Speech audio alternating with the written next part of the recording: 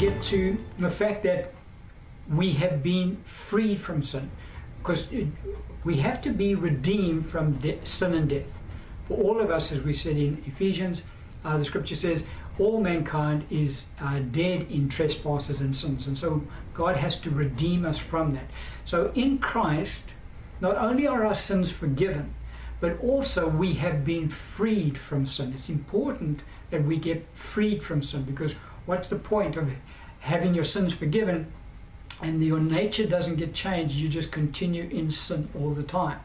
And so one of the truths that are taught to us in Scripture is that in Christ we have in fact been freed from sin. Romans chapter 6 verse 7 to 10 says, "For he who has died has been freed from sin." Verse 10, "For the death that he died," talking of Jesus, "he died to sin once for all. But the life that he lives to God." And so in Christ, believers have in fact been freed from sins. You say, well, how does that happen? Well, the scripture tells us very plainly, he who has died has been freed from sin.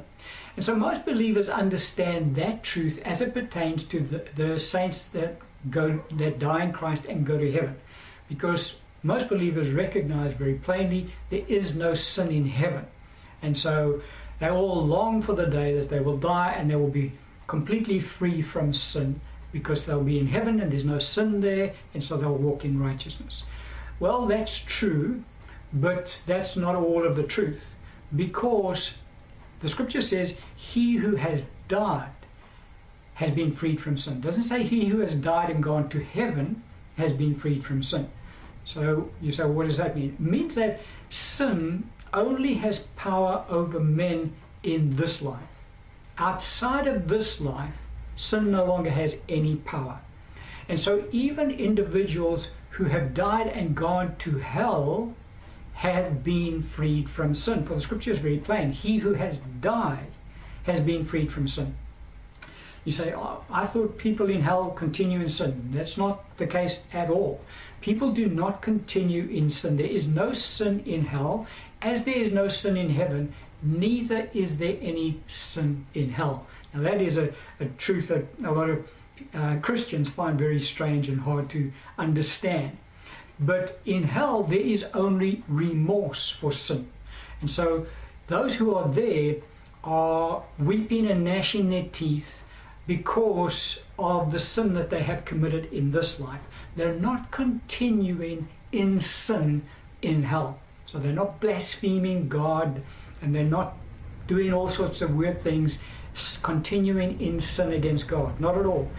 In that place, they're in torment, and they are remorseful for the sins that they committed in this life. They're no longer continuing in sin. If you read the account in Luke 16, verse 23 to 31, a lot of people think that that is an account, that's a parable that our Lord taught. It is not a parable. It is, our Lord said there was a certain man, and he spoke about Lazarus. It was an actual account of an individual that was sent down to hell. And in hell, we see him in torment, and we see how remorseful he is for the sin that he has committed while he was in this life, and how concerned he is for his brothers. I think there were 5 of them, that they do not end up in the same place that he's in. And so very clearly he was not continuing in sin down there and blaspheming and cursing God. Not at all. He was completely remorseful, and he was concerned that no one else should follow him to that same location. And so sin has no power over those outside of this life. It is only in this life that sin has power and dominion over mankind. Now, on the day of judgment, the scripture also very plainly tells us in 2 Corinthians 5:10 that both believers and unbelievers alike will be held to account for that which was done in the body. So both good and evil, that which was done in the body. What does that mean? It means while we're in this life. And so outside of this life, those who die are free from sin. Sin no longer has any power over them. Now those in heaven obviously walk in righteousness. Those in hell obviously are tormented for the sins that they committed in this life. But now getting back to, and so you need to understand that truth very clearly, that there is all who die are freed from sin. Sin only has power over mankind in this life. Now in Jesus, we have died in him. We'll have a look at in more depth when we discuss how we've been redeemed from death. But God has placed all believers into Christ, and we've died with him. And so because Jesus died to sin, let's go back to look at that passage of scripture. It says, in verse 10, for the death that he died to sin once for all. So when we are in Christ, when believers are in Christ, we too have died to sin. And thus we have been set free from sin. And so it's very possible, and it's the gospel, that believers actually in this life are able to walk free from sin. Why? Because they have died with Christ. And so they've been freed from sin. Sin no longer has dominion over believers. And it's a truth that we need to learn and understand and meditate on. And so that's one of the other aspects with regards to what Jesus did for the believers when he went to the cross. He freed them from sin. Now, it's not taught very clearly in the church, and so a lot of Christians still confess over their lives, we're just sinners saved by grace, and so they confess that they're sinners, and their belief is they will only be free from sin when they physically die and go to heaven, which is true. They will be free from sin, but they can be free from sin in this life. Why? Because they're in Christ, and Christ has died to sin for all. And so because he died to sin, he died to my sin, and I'm in Christ, I've died to sin, I can also exercise that freedom by faith, walking in it by faith. It's a truth that is very clear in Scripture. But there's more to it as to what Jesus did when he died on the cross for us. And we pick it up in Psalm 88, verse 4 to 7. This is now Lord Jesus Christ speaking around what transpired when he died on the cross. The Scripture says, I am counted with those who go down to the pit. I am like a man who has no strength, adrift among the dead, like the slain who lie in the grave, whom you remember no more, talking about the Father, who are cut off from your hand. You, talking about the Father, have laid me, Jesus, in the lowest pit, in darkness, in the depths. Your wrath, God's wrath, lies heavily upon me, Jesus, and you have afflicted me with all your waves, Selah. And so our Lord Jesus, when he died on the cross, his suffering did not end there, although that suffering was absolutely phenomenal. Scripture says in Isaiah, I think it's 59, that he was marred more than any man. So our Lord really went through an absolute torrid time when he went to the cross. But his suffering did not end there. He then descended into the lowest pit of hell, where for 3 days and 3 nights Jesus Christ suffered the wrath of God for the sin of the whole world. And Jesus, when he was on the earth, Matthew 12:40 told us that as Jonah was 3 days and 3 nights in the belly of the great fish, so will the Son of Man be 3 days and 3 nights in the heart of the earth. And so Hebrews 2:2 says that no sin can go unaccounted for God is righteous, and every sin has to be accounted for. God doesn't push anything under the rug. Everything has to be accounted for. And so when Jesus took upon himself the sin of the world, he died to sin, and so he was now freed from sin. But he did what the man shown to us in the teaching that the Lord gave us in Luke 16, that man who went down into hell and suffered torment in flames in hell. Jesus then also now went down into the lowest pit of hell, and he suffered in torment for 3 days and for 3 nights for the sin of all of mankind. Every sin, every transgression committed, because all sin is sins against God. And so every transgression committed against God from Adam until the end of the age when our Lord returns to the earth, every sin had to be accounted for. And so Jesus Christ went down into the lowest pit of the earth, and for 3 days and for 3 nights he incurred the wrath of God for the sin of the whole world. And that's a truth that we also need to understand very clearly, that it's only Jesus that has done that and can do it and did it. No other person can. That's why there's salvation in no one else except Jesus. Jesus is the one who's done all of this. And so he went into the lowest pits of the earth, and he suffered for every single transgression. It had to be accounted for, and Jesus accounted for it. Now at the end of 3 days and 3 nights, this is what happened. Romans chapter 4, verse 23 to 25. Now it was not written for his sake alone that it was imputed to him, but for us also. But also for us. It shall be imputed to us who believe in him, who raised up Jesus our Lord from the dead, who was delivered up for our offenses and was raised because of our justification. And so Jesus was delivered up into the lowest parts of the earth for our offenses for 3 days and 3 nights. At the end of the 3 days and 3 nights, Jesus had now paid the price for the sin of the whole world. Every single transgression had been accounted for, except those 2 categories that we mentioned earlier. Every single sin had been accounted for. And because every sin had been accounted for, God the Father could now raise Jesus from the dead. Because mankind had now been justified. Justice had been done. Because as I say, the scripture is very plain. No sin can go unaccounted for, Hebrews 2:2.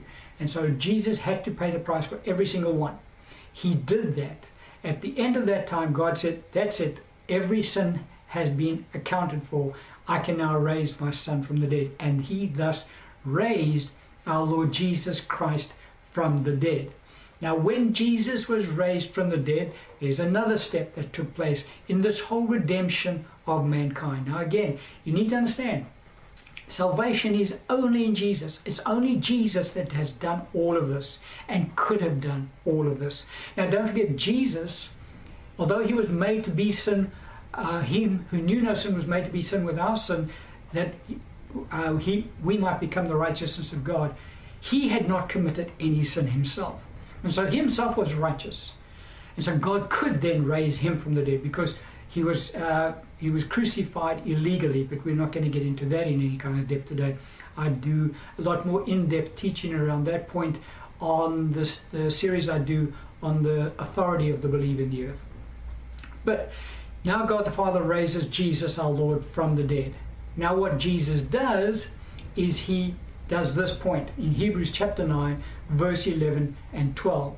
The scripture says, "But Christ came as high priest of the good things to come, with the greater and more perfect tabernacle, not made with hands, that is, not of this creation, not with the blood of goats and calves," remember we spoke about that earlier, "but with his own blood he entered the most holy place once for all, having obtained eternal redemption." And so what Jesus did as the spotless Lamb of God, he was slain for our sins. God the Father placed the sin of the world on his Son. So it was like the high priest placing his hands on the goat. God the Father transferred the sin of the whole world onto his Son. His Son was slain. His Son then suffered in the heart of the earth for 3 days and 3 nights for all the sin of the whole world.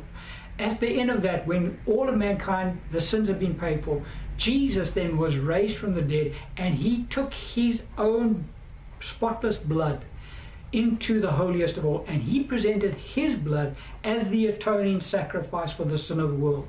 And that sacrifice was accepted by God. And thus, mankind has now, what has been made available to mankind is the cleansing of their sin, the forgiveness of their sin through the blood of Jesus Christ.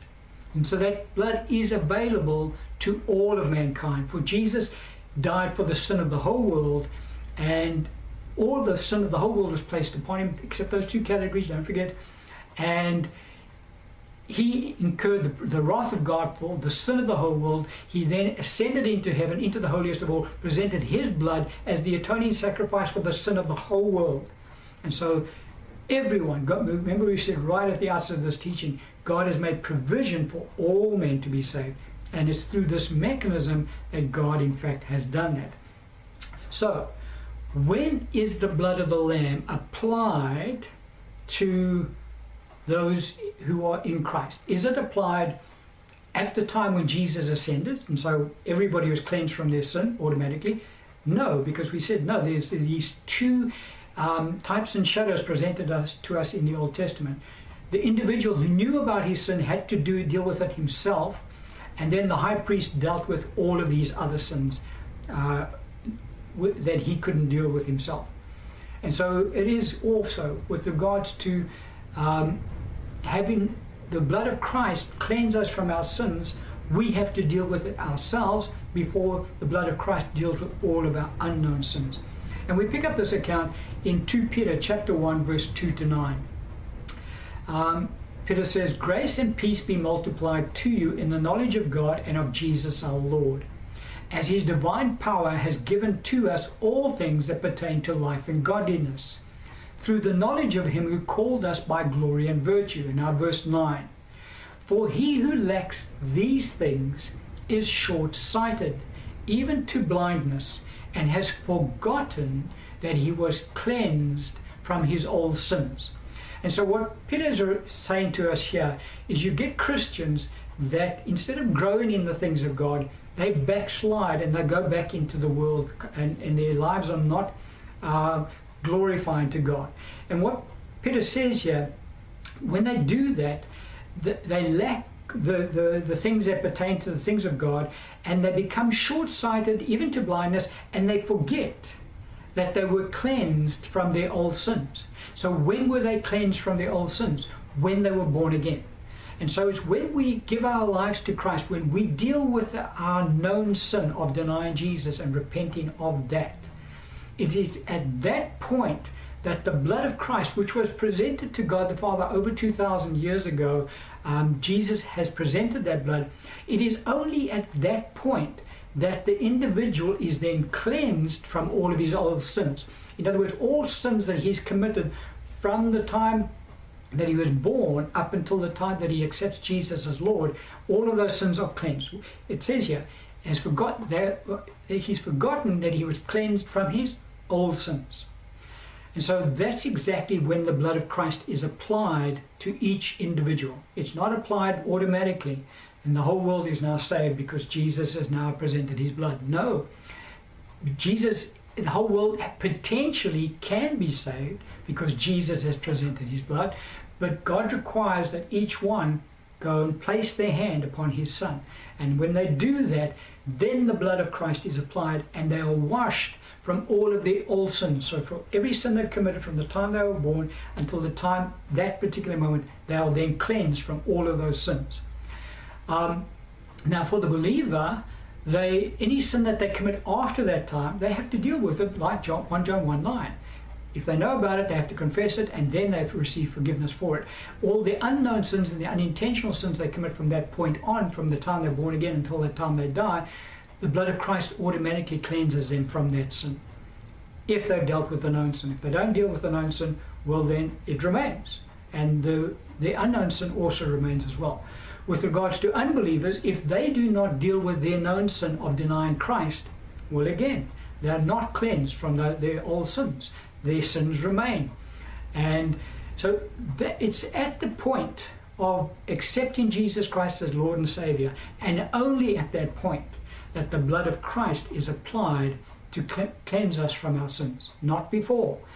Even though it's available, it is not applied until we place our hands on Jesus.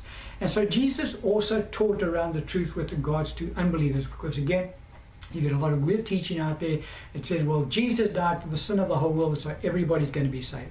No, not at all. Jesus is very plain about this, on this truth. You have to place your hand upon the Son of Man. You have to confess Jesus as Lord if you're going to have your sins forgiven. In John 8:24, Jesus speaking, he said, "Therefore I said to you that you will die in your sins." This is Jesus. "For if you do not believe that I am he, you will die in your sins." And then in John 9:41, Jesus said again, Jesus said to them, "If you were blind, you would have no sin. But now you say, we see, therefore your sin remains." And so for every unbeliever who refuses to acknowledge Jesus as Lord, their sin remains and they will die in their sins, because they have not placed their hand on that spotless Lamb of God and transferred their sin of denying Jesus onto him, and thus be born again. And so that sin remains, and they will die in their sins, as Jesus said, and they remain separated from God for all eternity. And so that's how Jesus has redeemed us from sin. In the next teaching, and then we'll close off this series, we're going to look at how Jesus has redeemed us from death as well, because that's also a very necessary part of our salvation. So we're going to end the teaching on that point today.